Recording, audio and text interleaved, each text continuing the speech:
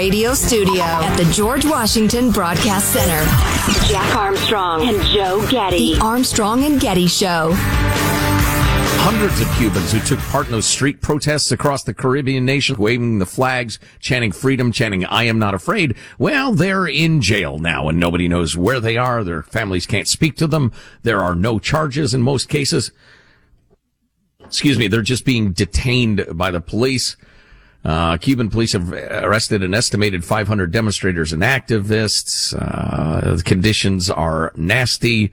Families are lining up outside detention centers to figure out if their loved ones are there and to deliver clothing, toiletries, and food because there's no guarantee they'll be fed or anything like that. It is a repressive, totalitarian, socialist regime, and it is absolutely ugly. Let's go ahead with, this is Toulouse Alone. How do you pronounce his name? Olorunipa? Or something like that on CNN. He's one of their go-to panelists. And clip 25, please, 25. The progressive wing of the Democratic Party does not want to go hard against Cuba, against some of the things that the Castro regime may have been a part of, in part because there are some Democrats, there are some progressives who agree with some of those things. They agree with universal health care. They agree with some of the programs that were in place in a more socialist kind of society. And Joe Biden is trying to push against that. He's essentially trying to say, you know, we do not want our party to head in that direction because he saw what happened in South Florida in 2020. Right. Yeah, the Democrats got their butts whooped primarily because there are so many Cuban Americans who hear the promises of socialism and say, oh, no, because we know where that goes. Which brings us to the question of socialism and communism and how one leads to the other and whether it has to or not. I am a firm believer that socialism always leads to totalitarianism. It just has to. Because if you're going to have everything organized by the government, by the bureaucrats, the central planners who will manipulate industries and redistribute income, the rest of it, there are going to be certain numbers of people who say, no, this is unjust, this is wrong, this is immoral, I would rather have liberty, and you can't have that, or the system doesn't work. You have to beat them into submission to bring them this alleged workers' paradise. If we have to hang 1,000 kulaks, that's the famous Lenin letter that was unearthed at some point, where they were going around hanging farmers to try to get everybody to go along with socialism. It'll work. We just might have to murder a whole bunch of people to get it to work. Right. And the fantasy is that you'll find human beings so wise and noble and strong that they will gain that control over everything. Because again, you can't have a centrally planned society where you allow dissent or it falls apart. But we're going to find human beings so wise and benevolent and strong that they can be trusted with that sort of enormous power in this system. They won't take more than their fair share. Right. They're, you know, who's the richest person in Venezuela? Hugo Chavez niece or daughter or somebody or I can't remember, his girlfriend. Anyway, 0-2. Yeah, they're not going to funnel the increasingly limited goods and services to their friends and cronies. Of course not. Just because it's happened every single time it's been tried doesn't mean it'll happen next time. Which in turn brings us to Orwell, who I'm fascinated by George Orwell. I would like to quit this stinking dead-end job and devote the rest of my life to studying George Orwell and reading everything he ever wrote, because he was a dedicated socialist. I don't know if you knew that.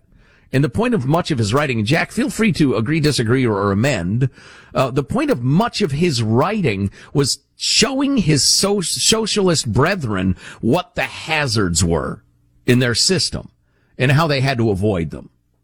George Orwell, just like Vin Scully. And who do you think is the richest person in Venezuela? The daughter of Hugo Chavez. Hello. Anyway, 0-2. We need more of that out of Major League Baseball. Amen. Amen. Some good red meat conservatism at the ballpark. How about instead of, you got there are a lot of lulls in baseball. That's what makes a great announcer great. Filling in the lulls instead of, by the way, we'd like to remind you that Jim's Ford, always there for you when you need a Ford. Less of that and more, condemning socialism. Right. And who do you think is the richest person in Venezuela?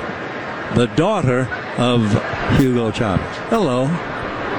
Anyway, 0-2.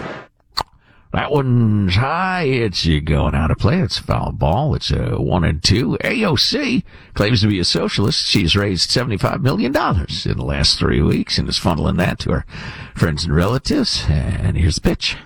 And Guevara steps off the mound to talk to the manager. You remember Lenin's letter in which he talked about hanging 1,000 kulaks to make socialism work. Anyway, 0-2. Remember, man. 0-2. Remember, a baseball team needs a manager, but an economy doesn't. Anyway, here's to the free market. Here's the pitch.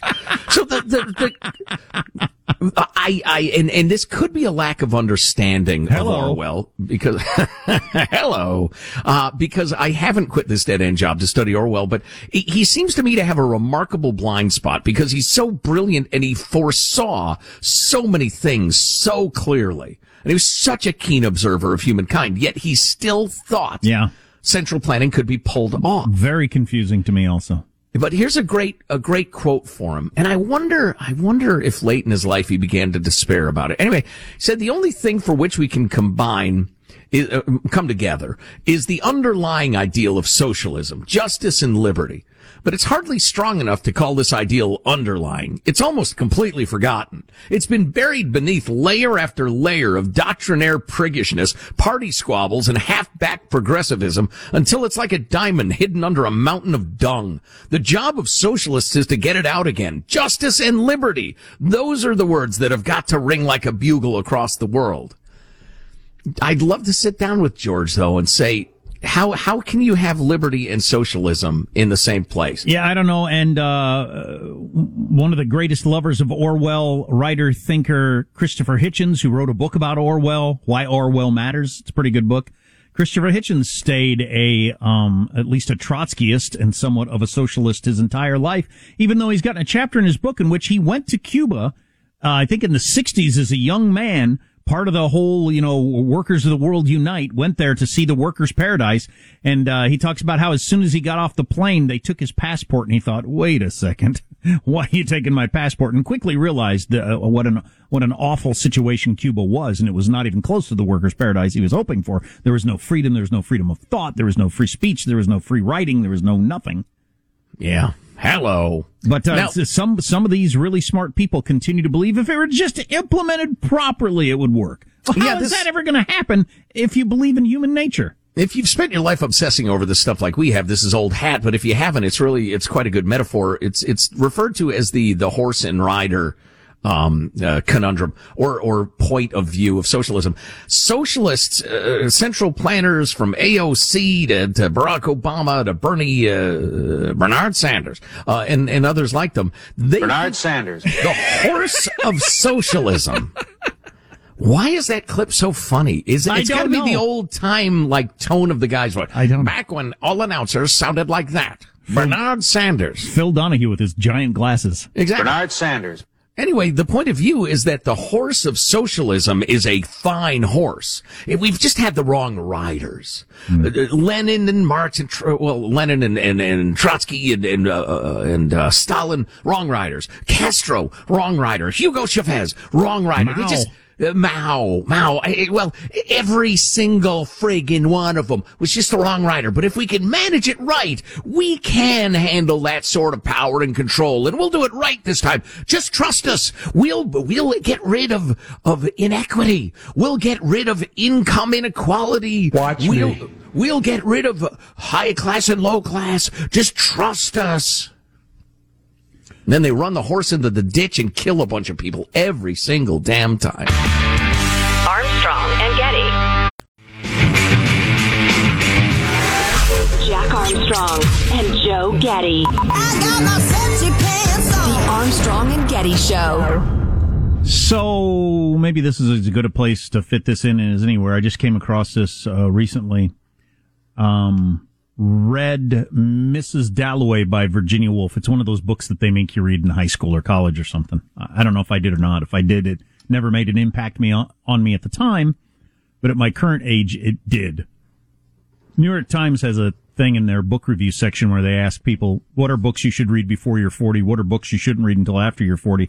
Which I'd never really considered before, but it's clearly true that there are things that they make you read in college that They have no impact on you because you haven't had the life experience. You haven't had kids. You haven't grown old. You just haven't had the life experience to get into them. And then there are other books. Like I tried reading some Jack Kerouac at my current age, a few years ago. And it just seems stupid to me. It seems self-indulgent stupid. And it was like really deep and meaningful to me when I was like 29. Huh. Just where you are in life, I guess. Yeah, sure, of course. But anyway, so this is from Mrs. Dalloway. Now, you got to keep in mind that they're talking about people being in their 50s. This was written in 1925, I think. Back then, being in your 50s was more like being in your 70s now. So you need to recognize that. I mean, the whole 60 is the new 40 is for real. My mom talks about it all the time. She said when I was young, somebody 60 was in an old folks' home. Wow. That's just good Lord. Combination of health, attitudes, starting adulthood. You were married and had kids when you were 20, so just a lot of things were different. So excuse the age he is in this. Think more of like a 70-year-old than a 53-year-old. Because I don't want to sound cruel here, but I often see old people and I think, what gets you out of bed in the morning? And I wonder about that for myself. Like when I'm that age, what's going to get me out of bed when I'm 75? What do I enjoy? What do I look forward to? I mean, do you spend it doesn't seem like it, being around my parents or other old people. It doesn't seem like you spend all your time thinking everything sucks now. Everything that's good happened before and everything sucks in my life now. People don't do that, but I can't quite understand why. Human connections. It's about the people you care about, I guess. Well, I came across this explanation, I think, in Mrs. Dalloway that I think explains it, and I hope this is the direction that it goes for me, and it must go for most people. I'll read this best I can. It's about one of the characters in the book. A terrible confession it was, he put on his hat again, but now, at the age of 53, one scarcely needed people anymore, opposite of what Joe just said. People scarcely needed people anymore. Life itself, every moment of it, every drop of it, here, this instant, now, in the sun, in Regent's Park, was enough. Too much, indeed. A whole lifetime was too short to bring it out. Now that one had acquired the power, the full flavor to extract every ounce of pleasure, every shade of meaning, which both were so much more solid than they used to be, and so much less personal. Now, I've watched a couple of long explanations of what that paragraph means. And, if you're older, maybe you can chime in on the text line, whether or not this has been for you. That you reach an age, or it happens gradually over time, I suppose, to where you start to notice the world around you more than you ever did, with you taken out of the mix. Because when we're younger, it's all about us. Sure. And by younger, I mean up until like age 70. But it's all about us. Everything's how it affects us. How is this good for me, bad for me, or whatever? And what he's explaining right there is it's not personal anymore. It's just observing the world. I'm just floating around in the world. It no longer matters to me because most of my life has been lived. And there's just so much richness to the world here once I've extracted myself from it, which is kind of the opposite of what you might think. But once you take your own needs and personality and everything out of it, and you just observe humans and things and beasts and buildings and traffic and everything like that, that life becomes very rich and very interesting. I find that fascinating. I hope that that's the experience I have. That would explain to me how you can be quite old and still get a lot out of life. That's the first time I've ever seen explained that way anywhere in fiction or nonfiction. Interesting thought. I used to regularly describe this radio show as a trip to the human zoo. Right. Maybe just watching the human zoo or the regular zoo with animals, or just watching the world be what it is without the freaking filter that is self, which is what dominates us through so much of our lives. Our need to be loved, liked, respected, envied, whatever it is that drives us to buy things and do things and strive for this or that. But once that is done, according to this anyway, Virginia Woolf, who you got to remember killed herself, so maybe it wasn't working so well for her,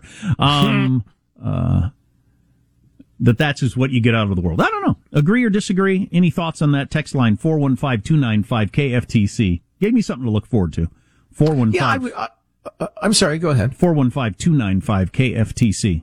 I was just going to say I'm thinking about the don't need people anymore? What exactly was that line? He was walking out of a party and just how, and the party was all about the other stuff we were talking about, self. It was all about status and who knew who and who was wearing what and who drove what and all that crap that dominates so much of your life. Yeah. And he had reached the age where just none of that crap mattered anymore. Yeah, that I absolutely get. And that's not what I was talking about. I was talking about real, connections between humans who care about each other and bring each other joy. I mean, at the point you don't give a damn about making any more money or a career or to some extent who's in office, depending, on the politics of the time. Yeah, that's interesting. Of course, some good stuff. Literature, you say. That author, Virginia Woolf, put heavy rocks in her pockets and walked out into a river when she was in her late 50s. So, well, I think it's possible to have wisdom and insight and also crushing depression. Yeah. Oh, yeah. I don't think the two are mutually exclusive. No, absolutely not. She did it on purpose, right? She just didn't forget they were in her pocket. No, she did it on purpose. She just liked to carry rocks around in her pockets, and she liked to take walks in the ocean. It never occurred to her not to do both at once. She left a note for her husband that said, I don't think any marriage has ever been happier than ours. I'm sorry I'm doing this to you, but I just can't go on anymore. And put heavy rocks in her pockets and walked out into a river. Boy, this is a cheery little story you got here. It's a heck of a thing, though, isn't it? Yes. And it's made me sad. Who comes up with that idea? Thanks for making me sad. You don't have to be sad. You're not going to do it. I know I don't have to be sad. I am sad. Okay. Don't tell me how to be. Now I'm angry. Don't tell me not to be angry either. That'll make me sad again. How about a little transition music, Michael?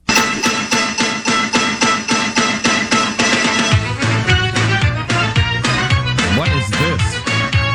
Transition music. I've never heard this one. It's making me forget what we were talking about, which is the point. All right. Is that the tunnel scene from Willy Wonka? That gave me dread. The back of my neck is sweating. I feel like I'm about to get knifed by a clown. I'm sorry, guys. What's happening? What's happening? Mannequins are walking. Play it again, Michael. That's right. I understand the rules, but can't find the reasons. Make that human stay. Jeez, that's too much. Too much. Make it stop again. If somebody's half asleep somewhere, they're going to wet their bed. That music was terrifying. Armstrong and Getty. Jack Armstrong and Joe Getty. But resist, we must. The Armstrong and Getty Show. Stoners at Amazon. Oy, so you're fired up about this, huh? No. Your package could end up in Dubuque. They're so high. Oh, unless you're in Dubuque. That's a poor example. You ordered pencils and they send you a book because the guy's stoned. I'm just stoned. Ah, listen to that. Amazon said Tuesday it'll stop testing job seekers for marijuana. Well, because you don't know if they got high 3 days ago or on their way in. The second largest private employer in the United States, behind who? Who's the biggest private employer in the United States? Walmart? Walmart is correct.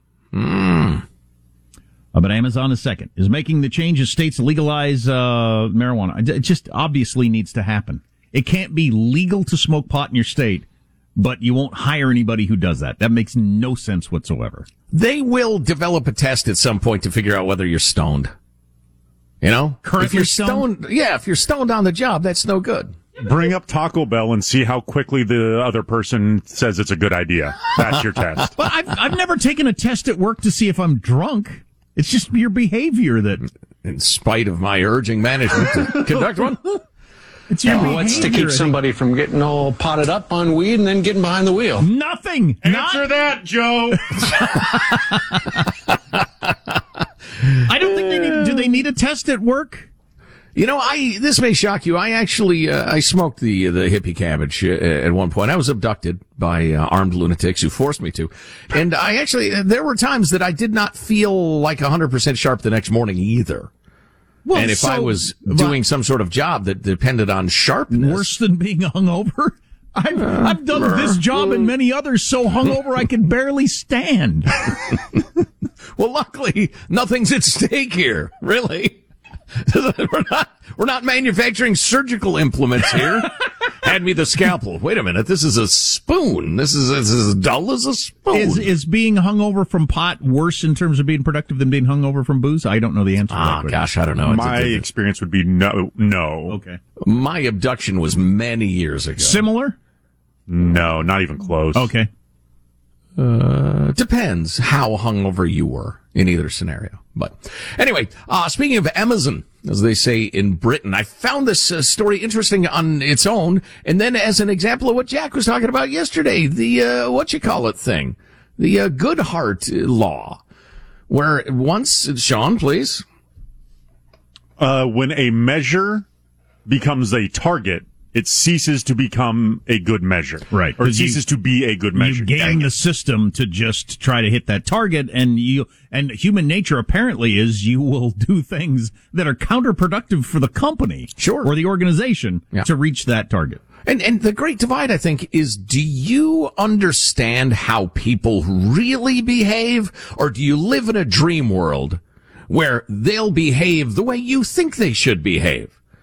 It's former realism, but the story is Amazon had the policy that managers are expected to, either voluntarily or through termination, get rid of a specific number of employees every year. They call it the unregretted attrition rate.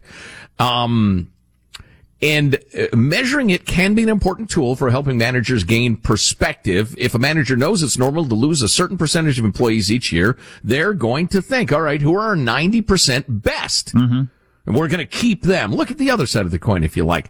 The problem, though, is that's not what's happening. Instead, managers are hiring people they otherwise wouldn't or shouldn't just so they can later fire them to hit their goal, which completely defeats the point. Obviously. Since if the metric's based on sound business principles, there are people keeping their jobs who shouldn't at the expense of sacrificial lambs.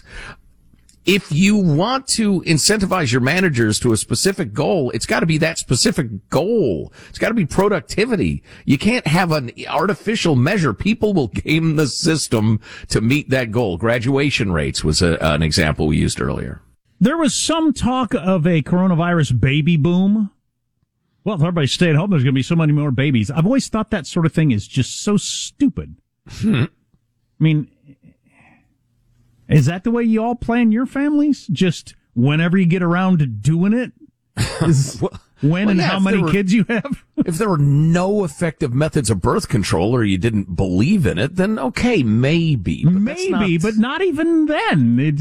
We got enough kids, so we're not going to do this again. Or whatever. It turns out that is a dumb idea. Initial stats show a significant drop in December 2020 births compared to a year earlier. America has entered a pandemic-inspired baby bust. Several states that keep track of births in near real time, as well as a number of hospitals, recorded significant drops in December 2020 birth rates compared to the same period a year ago, including Florida down 8%, Ohio down 7%, Arizona down 5%. 8% is a significant drop. That's huge. Well, and doesn't this ring true to everybody? I know various creative artists. I ask them, you writing, you working on anything? And everybody's like, no, I just don't feel like it. Can't play any shows. I just don't feel like it. And, I think that malaise, because come on now, Jimmy Carter, there is no doubt a lot of the world is feeling the COVID malaise. It's a fun suck. This is a bad situation, said a sociologist and demographer for the University of Maryland. The declines we're seeing now are pretty substantial. Clearly. Also drops in Google searches for pregnancy and sex-related topics. There's a drop in Google searches for sex-related topics. That's the dumbest piece of information I've ever heard. Yeah, I don't think you need to go that deep. If babies aren't being born, the rest of it's just details. Yeah. People make long-term decisions when they have confidence about the future, and if there's anything that undermines confidence about the future, it's the massive pandemic. Yeah, I think it's more of people in the modern world, for the most part, plan families, when and how many kids they're going to have, and now is, if you were thinking about it, why would you jump into it now? We don't have any idea what the hospital is going to be like. We don't have any idea. I mean, baby showers, just why? Yeah. Schools aren't open? Well, and not to get overly poetic about it, but I just think passions have been cooled for a lot of things during the vid. No, I always want to do it. Same level of doing it. Oh, boy. Yeah. Oh, wow. I always want to. Nothing's going to cool my passions. I'm sorry, Joe. You mentioned passions. He brings up doing it. Yeah, I mean, come on. We're talking romance. We're talking the Shakespeare of the airwaves over here. I want to do it. I still want to do it. You want to do it? Wow. Whatever happened to seduction? Yeah. Thank you, Sean. Thank you, brother. But there's just this shadow of blah and and ugh is over everything. Yeah. That's the way I feel. Yeah. Mailbag. Oh, that's right. Our freedom-loving quote of the day from the great historian writer Shelby Steele. Conservatism is the perfect antidote to underdevelopment. Its commitment to individual responsibility, education, hard work, personal initiative, traditional family values, and free markets is a universal formula for success in a free society. And don't let the woke fools tell you it ain't, because it is. Says me.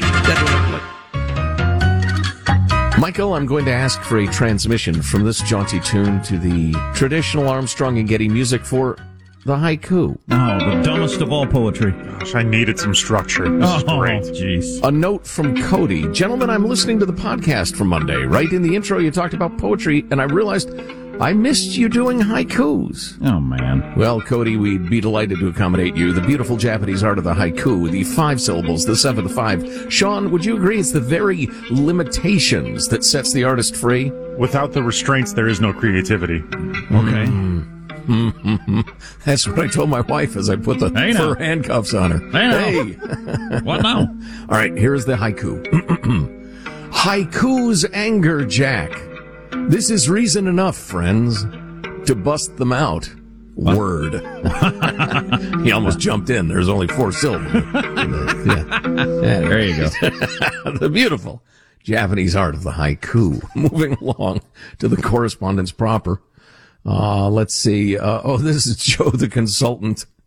I'm positive Sean's ridiculous mascot bracket analysis has a higher accuracy percentage than my brother-in-law's actually meticulously thought out bracket. He pays close attention to college basketball. Watching him melt down was particularly hilarious. WJLHCJLP, with Jesus like hair comes Jesus likes power. Not that, Joe. No, that's not cool, Joe. No, not the Bible. Especially not this close to Easter. I'm much more Samson than anything. There you go. Nobody's offended by that. Exactly. Let's see. Joe, you guys came up with the real reason for illegal immigration 20 years ago on your show. Yeah. And, Nate, we haven't forgotten it either. His explanation of it, which is our explanation of it, is, our birth rate is declining, rapidly in the United States. We are not replacing our population, quickly enough to prop up the Ponzi scheme that is Social Security and Medicare and Medicaid. We don't have enough young workers for all the old folks. And so we've had to import, brown people, from Central America to pay into Social Security. And nobody's going to prop it up the scam. And if that's what's going on, nobody's going to say that out loud? Right. Plus, the right wants the cheap labor. The left wants what they perceive to be probable Democratic voters. And so the powerful really have no incentive to end this. Plus, having it as an issue is a great fundraiser. Oh, yeah. Absolutely true. Armstrong and Getty. Jack Armstrong and Joe Getty. I forewarned you. Let's go, Brandon. The Armstrong and Getty Show. From the Meet the New Boss, same as the old boss department, I've got a great story. What are you threatening with Sean if we run out of material? I've got the 10 best StarArs villains ranked, and they have General Grievous at number 10. Now, he uses lightsabers, and he took out Jedis. This segment looks pretty solid, so just rest easy. Next one, a little shaky, though, so don't give up hope. So the publisher of the Washington Post did a long opinion piece yesterday on the Meet the New Boss, same as the old boss, really going after the Biden administration hard.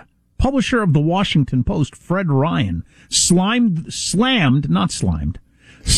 Biden administration in an opinion piece published for seeking email records belonging to journalists, calling its action an unprecedented assault on American news organizations. Oh, yeah, I read about this. It is pretty troubling. You have not heard this because it's not him going after Trump. Trump with the, all the going after the media and how dangerous it was and people crying tears on MSNBC. He's the new Hitler. He's the new Hitler. And the Biden administration is doubling down on a lot of this.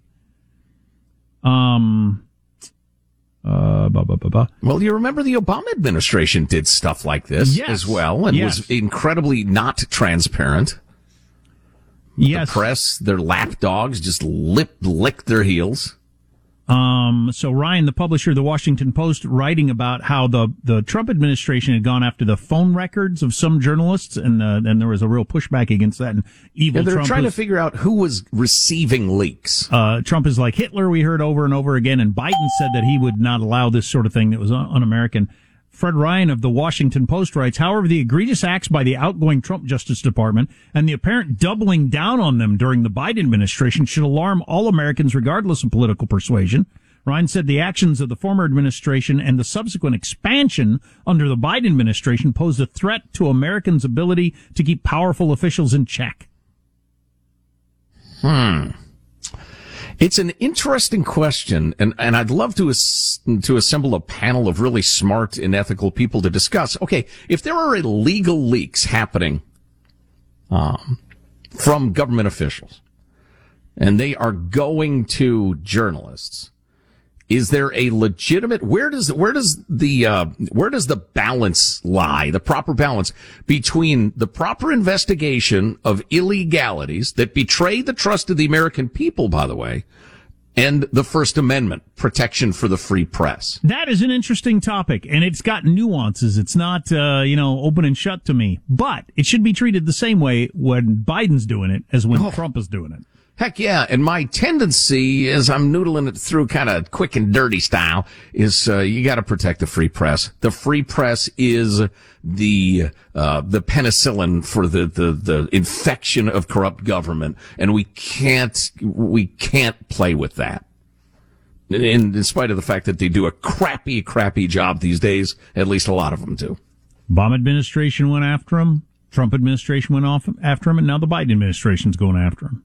An ongoing theme today will be what we were talking about to some extent last segment, and that's ignoring the realities in front of our faces and why government officials do that. And there are a couple of reasons. Number one, there's just protecting them, covering their own butts. And there's also naked self-interest, and I'm reminded of that. I'm going to talk about the bums and junkies and the amount of money that's being budgeted to solve the homeless problem in various parts of America. And it's now running into the tens of billions of dollars. One of the great Armstrong and Getty principles, 11-C, is that if money is spent, somebody's getting it. Who's getting it? What are they doing with it? Is it doing any good? Who's getting all this money?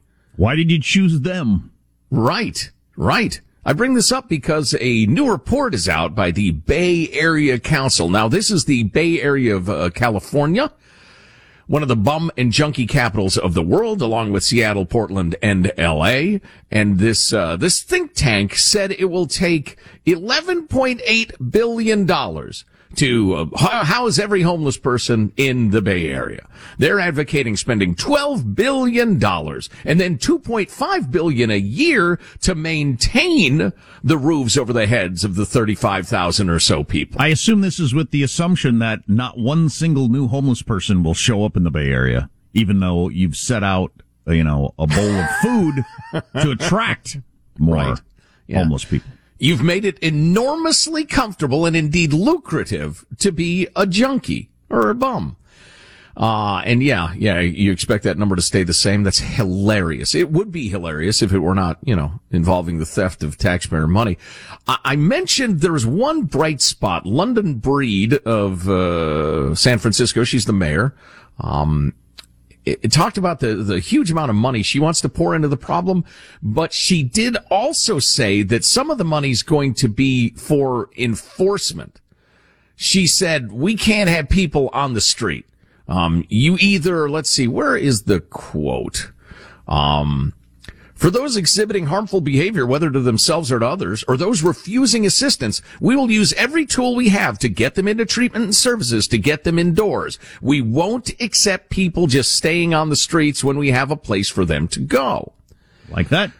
Right, indeed. That's a ray of hope. But this think tank that wants to spread around $12 billion and then billions per year afterward are ignoring what Mike Kaufman, the mayor of Aurora, Colorado, wrote about. And we were sharing this with you the other day. There is no overlap, none, between the in shelters trying to get back on their feet crowd and the tent city junkies. There's no overlap. They're different. They're different crowds that for some reason got the same name, homeless. Yeah, exactly. The tent city drinking, drugging, fornicating, stealing crowd, they want to live a hippie lifestyle like that. With no offense to our hippie friends. They want to live like that. They are not waiting for government assistance so they can get back on their feet. They're not desperate for some little apartment at $500,000 a unit, LA. They are doing what they want to do. And, at least London Breed went ahead and admitted, there's some people don't want any help. They don't want any services, and we got to get them the hell off the street. And until we recognize that truth in front of our faces, we're going to continue to see our parks ruined, our business districts screwed up, people crapping in the streets and the rest of it. You've got to recognize reality. And I know you've gone to city council meetings in liberal towns where they act like every single person who's not living in a 3,500 square foot suburban home is a victim of our evil white supremacy capitalist system. Exactly. Yeah, exactly. So anyway. Just the homeless industrial complex. It is the latest shiny object, the latest, what do they call it? It's a sinkhole, money pit to throw enormous amounts of money at because somebody gets that money. It's spreading dollars around to firm up coalitions and keep votes rolling in. It's as simple as that. Wake up! Armstrong and Getty.